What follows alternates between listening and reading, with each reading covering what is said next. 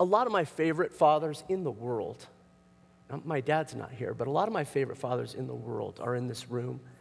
And happy Father's Day. And I hope all of you guys find some of these great men who are in this congregation in this room today and shake their hand and tell them thanks after the service. How are you all doing? In his book, His Name is Jesus, Max Lucado writes this: when Jesus entered public life, he was about 33 years old. In order to enter public life, you have to leave private life. In order for Jesus to change the world, he had to say goodbye to this world. He had to give Mary a kiss, have a final meal in the kitchen, a final walk through the streets. Did he ascend one of the hills of Nazareth and think of the day he would ascend the hill near Jerusalem? He knew what was going to happen. God chose him for this purpose long before the world began. Every ounce of suffering had been scripted. It just fell to him to play the part. Not that he had to. Nazareth was a cozy town. Why not build a carpentry business, keep his identity a secret, return in the era of guillotines or electric chairs and pass on the cross?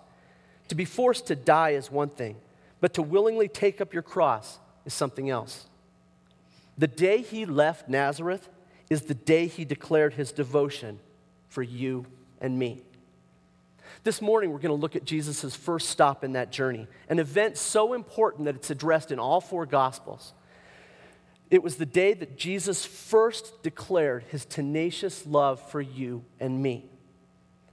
Or as Max Lucado says, the day Jesus entered the Jordan River a carpenter and exited a Messiah. The day Jesus was baptized, his life was never the same. I'm going to be sharing a lot today from the Bible translation called The Message, because I feel it presents scripture you may have heard many times in kind of a new or different way. It did that way to me.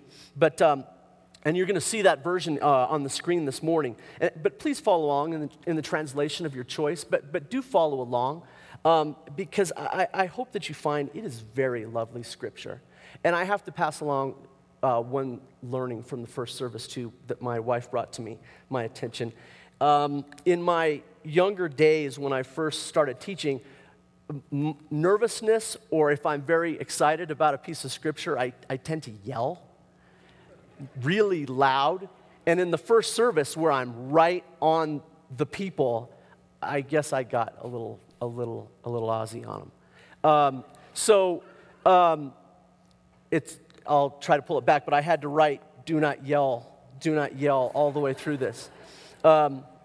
But anyway, it is lovely scripture, and it's just exciting to study it. Mark chapter 1, verses 1 through 12. The good news of Jesus Christ, the message, begins here, following the letter, the scroll of the prophet Isaiah. Watch closely. I'm sending my preacher ahead of you. He'll make the road smooth for you. Thunder in the desert. Prepare for God's arrival. Make the road smooth and straight. John the Baptizer appeared in the wild, preaching a baptism of life change that leads to forgiveness of sin. People thronged to him from Judea and Jerusalem, and as they confessed their sins, were baptized by him in the Jordan River into a changed life. John wore a camel hair habit tied at the waist with a leather belt. He ate locusts and wild field honey. As he preached, he said, the real action comes next. The star in this drama, to whom I'm a mere stagehand, will change your life. I'm baptizing you in the river, turning your old life in for a kingdom life. His baptism, a holy baptism by the Holy Spirit, will change you from the inside out. At this time, Jesus came from Nazareth in Galilee and was baptized by John in the Jordan. The moment he came out of the water, he saw the sky split open and God's Spirit, looking like a dove, come down on him, along with the Spirit of voice. You are my Son, chosen and marked by my love, pride of my life. Or in the words of the NIV translation, a voice comes from heaven and says, you are my Son, whom I love. With you I am well pleased. This ends the reading from God's holy word. Let's pray together before we have our message this morning. Holy Father, we thank you for this day. We thank you for the fine men here this morning and for their dedication to their families. We thank you for all our fathers, wherever they may be. Even more, we thank you for your love that allows us to address you as Father and honor you as our Holy Father this day and every day. We're so grateful. We thank you for this church and for the incredible staff we have here. We thank you for bringing our high school students and our youth leaders back safely from California. We ask you to bring one more precious group here from California as well as we await the Fitzpatricks, and for Thomas, Becca, Bailey, and Cassia to make their home here with us, and for Thomas to lead us as our new pastor. Father, prepare them. Prepare us. Father, we give you this day. We lift up the lives we'll celebrate later this morning in baptism. And Father, we celebrate this morning as we look at the hope, the promise, and the reality of lives forever changed through you. May the words of my mouth and the meditations of our hearts be acceptable in your sight. It's in your holy name we pray. Amen. Now, our scripture for this morning says in verses 4 through 6 that the whole Judean countryside and all the people of Jerusalem were going out to see this wild man, this man named John, baptizing people in the wilderness. The great first century historian Josephus estimates that as many as 300,000 people heard John the Baptist preach. For a comparison of what an audience the size of 300,000 would look like, try to picture what Las Vegas looks like on New Year's, or the number of tourists who will flow into the host city for the Super Bowl. Not just for the game itself, but for the city and the experience that hosts the Super Bowl. 300,000 people, it's a lot. And Nelson's Bible commentary points out that it was no easy matter to go into the desert, especially for city dwellers. 300,000 people were not making a major pilgrimage to a city or a major city. This was the wilderness. No McDonald's, no Walmart, and only 1 or 2 Starbucks. And it was estimated that John was probably doing all of these baptisms in the barren desert in the lower Jordan River Valley and hills to the west of the Dead Sea. The closest point of the Jordan River to Jerusalem was 20 miles. 300,000 people making a pilgrimage 20 miles each way to see the wild man they'd heard so much about. And what was this man like? First, it said he wore clothing made of camel's hair, a fur coat in the desert. And it says he had a leather belt, but heck with the leather belt. You better have been packing some deodorant and a bunch of lotion to be wearing a fur coat in the desert. And 2, both Matthew and Mark explained that John the Baptist ate locusts and wild honey. While the commentaries I read explained that people living in the desert did not hesitate to eat insects, and the laws of Leviticus said that locusts were among the clean foods that could be eaten. Come on, locusts. And what would you eat before you'd eat a locust? And what would you eat it with to try and get one of those things down? And a whole lot of honey might be okay, but what else could you try? These are some other real food dishes featuring locusts. You got chocolate-covered locusts. How about a locust pizza?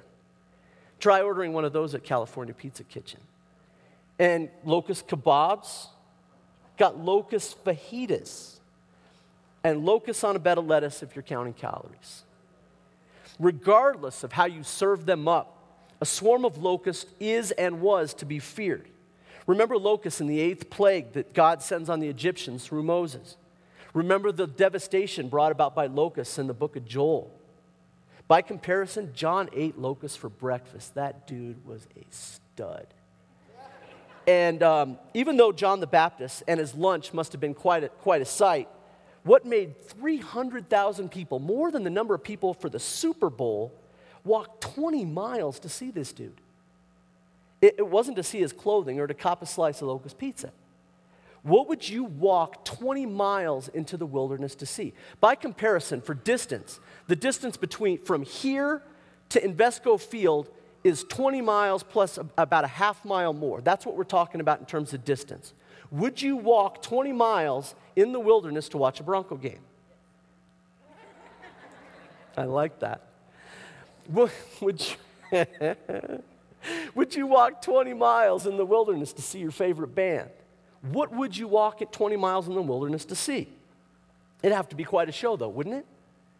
This man, this wild man, was baptizing people in the Jordan River. And even though baptism wasn't specifically mentioned in the Old Testament, ritual washing was not anything new.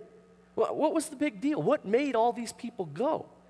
Well, Jesus tells us himself what made these people journey so far into the wilderness. In Luke chapter 7, verses 24 through 27, Jesus asked the people later in his ministry, "What did you expect when you went out to see John in the wild?" Jesus asked. A weekend camper? Hardly. What then? A sheik in silk pajamas? Not in the wilderness, not by a long shot. What then? A messenger from God? That's right, a messenger.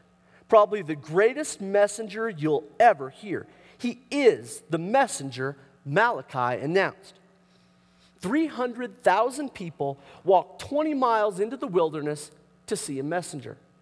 A messenger they'd been waiting for 400 years. On this day, that 400 years of waiting ended, and the world and the Messiah were never the same. 400 years earlier, in the last book of the Old Testament, the last time God had spoken to the people through a messenger, through a prophet, God promised in Malachi chapter 3, verse 1, "I will send a messenger who will prepare the way before me." 400 years earlier, God warned the people in Malachi chapter 1, verse 10, that he was angry about the quality of their worship and the state of their hearts. Don't yell.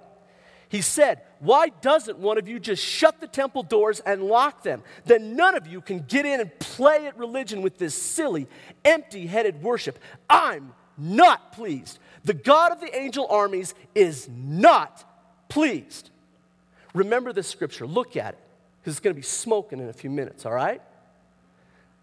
400 years earlier, even though he wasn't pleased, God promised in Malachi chapter 4, verses 5 through 6, "I'm sending Elijah the prophet to clear the way for the big day of God, the decisive judgment day.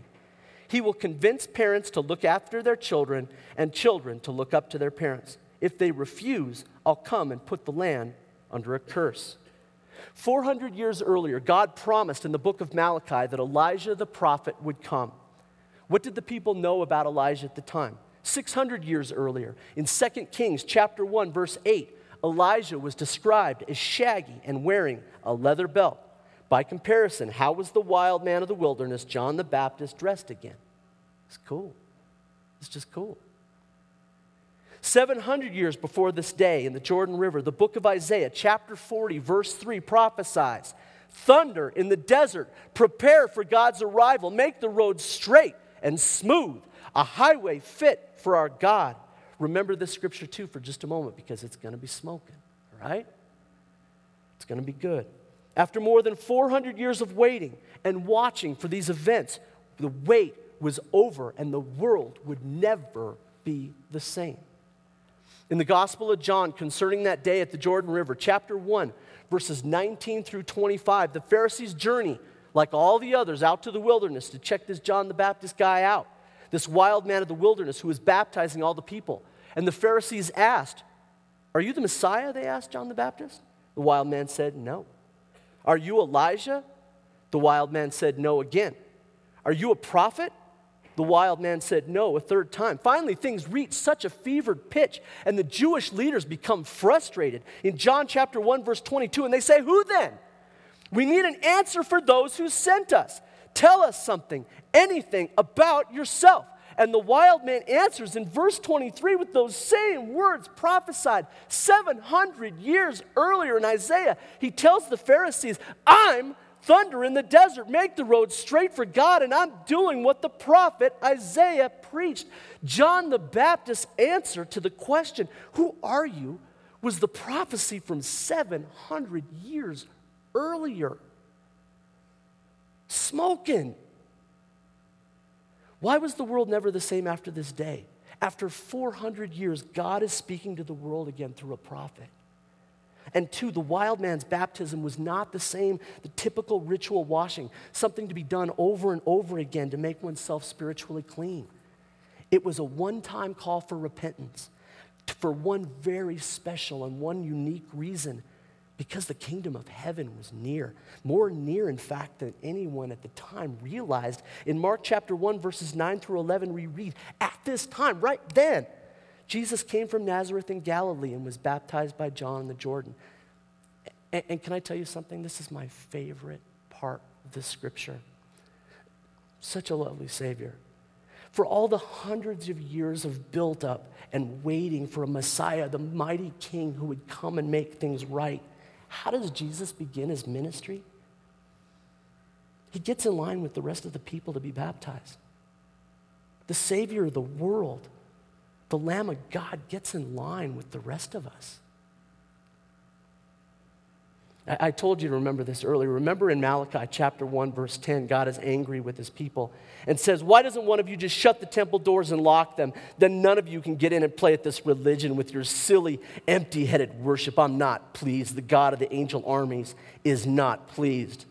But on that day in the Jordan, Father, Son, and Holy Spirit are together in one scene in Mark chapter 1, verses 10 through 11, where we read, the moment he came out of the water, he saw the sky split open and God's Spirit looking like a dove come down on him, along with the Spirit of voice. You are my Son, chosen and marked by my love, pride of my life. Or again, or in the words of the NIV translation, a voice comes from heaven and says, you are my Son, whom I love. With you I am well pleased.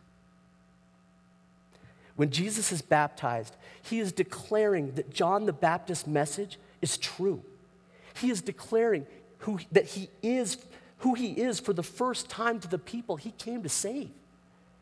He is taking his place among them, among us. He is saying for the first time in his earthly ministry that he's here for them. He's here for us. He didn't need to repent. He didn't need to be baptized. He was without sin. We're not. By getting in line with the rest of us, he's declaring at the very beginning of his ministry that he is Emmanuel, God with us, and the bearer of our sins. First step toward the cross in his public ministry is when he stepped into the river. An Australian New Testament scholar, Leon Morris, said it this way. Jesus might well have been up there in front, standing with John and calling on sinners to repent. Instead, he was down there with the sinners, affirming his solidarity with them, making himself one with them in the process of the salvation that he would in due course accomplish. On this day, when Jesus steps into the Jordan, his perfect life is never the same. And because he did, we have the hope, we have the promise that our lives can be changed too, only in a different way through him. In fact, this morning we have a group of people who wish to come before you in baptism and declare that their lives have been changed by their relationship with the Messiah. Everything you're about to see is just dripping with the message of change. In fact, did you know that the word baptism itself is just bathed in the word of change and the message of change? Chuck Swindoll, in his book, 3 Cheers for the Church, points out that the word baptizo, from which the word baptism is derived, is actually a fuller's term. The dry cleaner of ancient days. A fuller was like a dry cleaner of the ancient days. When this craftsman took a white garment and dipped it into a scarlet dye, he was said to have baptized the garment. The white garment's identity was changed. Baptizo was the term used when he changed the garment's identity. So you see, even the word baptism itself means change, means never the same. The central theme in John the Baptist's ministry was repent, for the kingdom of heaven was near. When Jesus first begins to preach in Matthew 4, verse 17, his message is the same, repent. That's a similar message that the disciples carry when Jesus sends them forth in Matthew chapter 10. To repent is more than just admitting past mistakes or being sorry for sin. The true meaning of the word repent is a complete change of mind, a turning from sin and a turning towards God. Repentance is a moral and spiritual revolution. Perfect? No. Completed? Not even close. But never the same? Absolutely. Absolutely. Author and pastor Mark Driscoll calls baptism an outward sign of an inward relationship entered into with God. I believe in it wholeheartedly, says Billy Graham about baptism, who says that baptism is a conclusive act of obedience and witness to the world that we are Christ. And Rick Warren says that baptism publicly announces to the world that I am not ashamed to be part of God's family. Rick Warren says that being included in God's family is the highest honor, the greatest privilege you can ever receive. Nothing else even comes close. And those hopeful, encouraging comments that I just read lead us to what we're about to observe.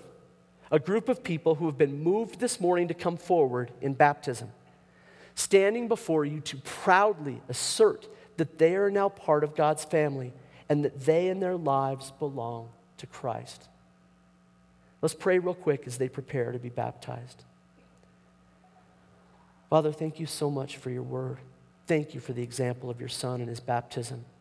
Thank you for the lives we're about to see and the hope that they may be forever and wonderfully changed through you.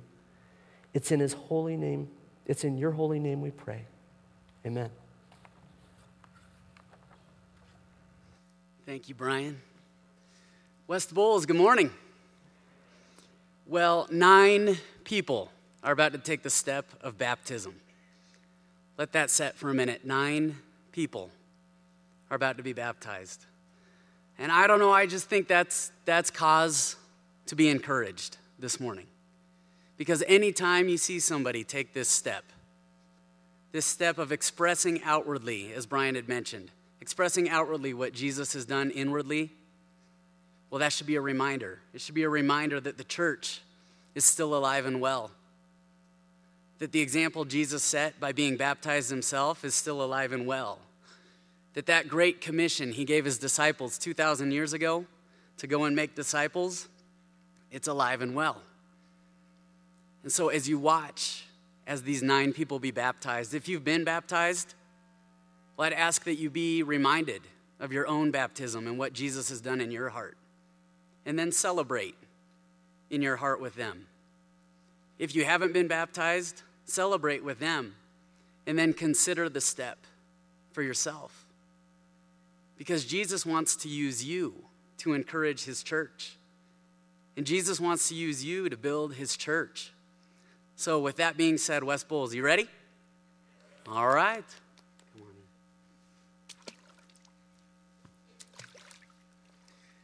in. Will you tell everybody your name? Colton Nadelborg. Colton Nadelborg. And do you have anything you want to say? No. All right. Well, Colton, it's easy. Have you accepted Jesus Christ as your personal Lord and Savior? Yes. And do you believe he died for your sins, was buried, and rose again? Yes. And is it your desire to follow him all of your days? Yes. All right. Go ahead and plug your nose. I'll baptize you in the name of the Father, the Son, and the Holy Spirit.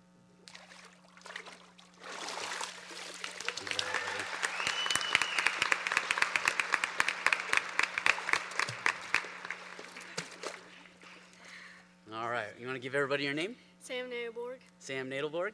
And do you have anything you want to say? No. All right.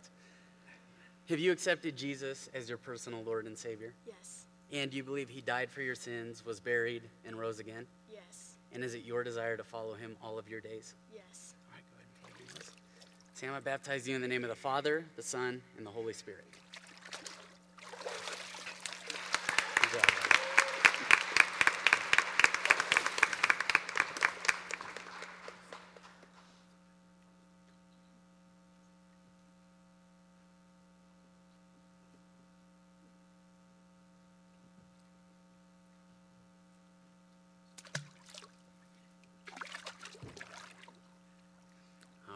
Can you give everybody your name? Rachel Dunbar. And do you have anything you want to say, Rachel? Yes. Okay.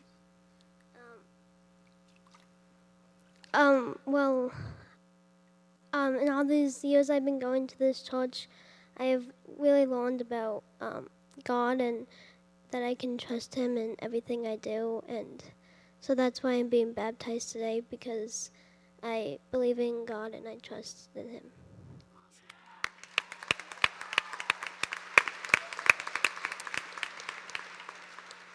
All right, Rachel, have you accepted Jesus as your personal Lord and Savior?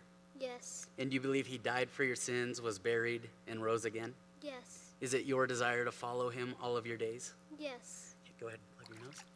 Rachel, I baptize you in the name of the Father, the Son, and the Holy Spirit. Congrats, Rachel. You can run already.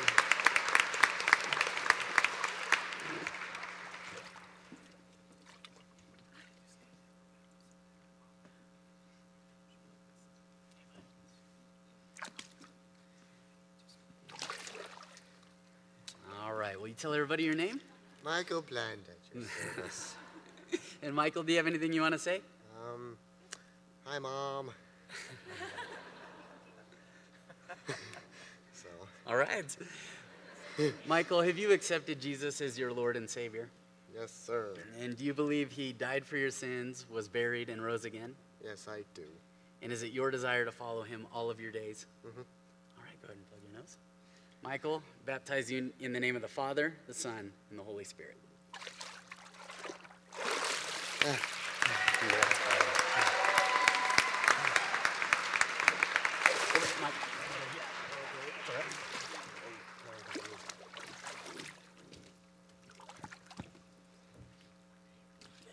got it. All right, will you go ahead and tell everybody your name? Emma Bland. All right, and Emma, do you have anything you want to share? I'm just excited to be a part of the family of Christ. All right. All right. Emma, have you accepted Jesus as your personal Lord and Savior? Yes. And do you believe he died for your sins, was buried, and rose again? Yes. And is it your desire to follow him all of your days? Yes. Go ahead and plug your nose. Emma, I baptize you in the name of the Father, the Son, and the Holy Spirit. Congrats. Well, we've got 4 more, and they have each asked for someone special from their lives to baptize them. So I'll get out of the way.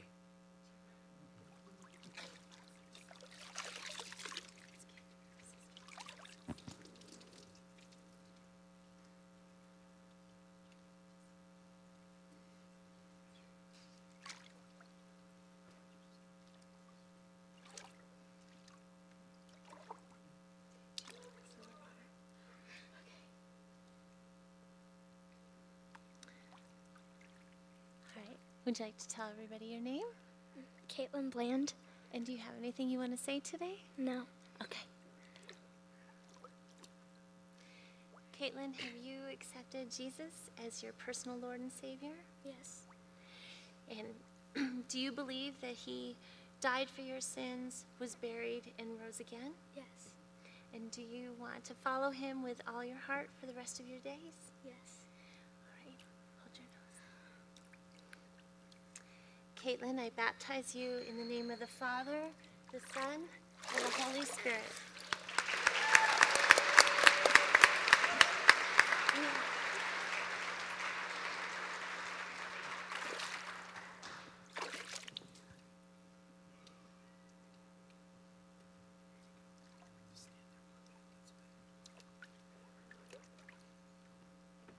Would you like to tell everybody your name? Madison Jernigan. And Madison, do you have anything you'd like to say? Yes. I just want to say thank you to everybody who's helped me and guided me through the Savior in our Christ. And Madison, have you accepted Jesus Christ as your personal Lord and Savior? Yes. And do you believe that he died for your sins, was buried, and rose again? Yes. And would you like to follow him with all your heart for the rest of your days? Yes. Madison, I baptize you in the name of the Father, the Son, and the Holy Spirit.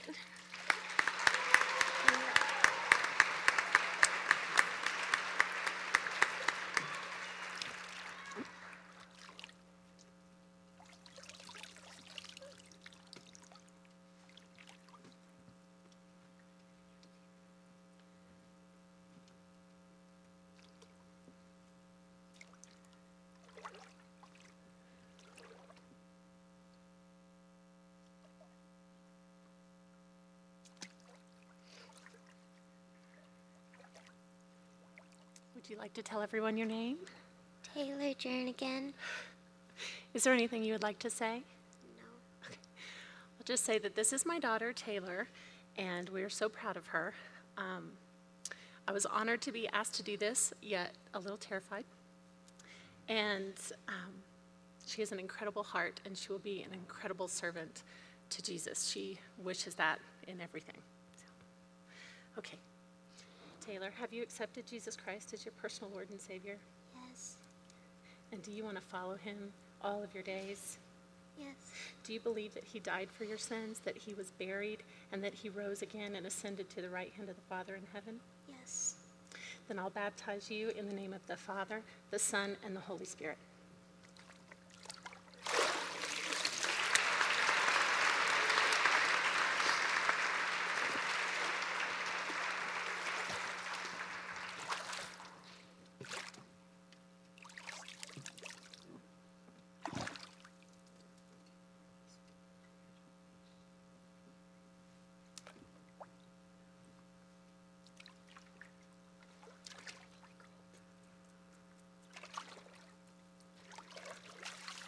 Would you like to tell everybody your name? I'm Leslie Castaneda. Go ahead. And I chose Frank to baptize me today because he has been my rock and all of my help in my path towards Jesus. Do you accept Jesus as your Lord and Savior? Yes. Do you believe that he died and rose again died for your sins and rose again for you? Yes. Okay. All right. I now baptize you in the name of the Father, and the Son, and the Holy Spirit.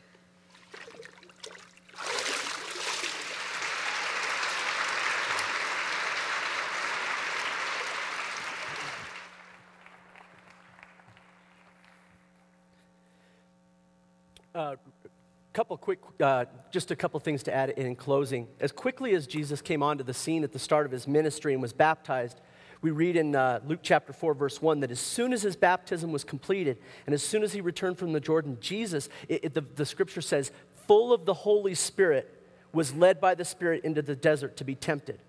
The people who were just baptized face a similar challenge.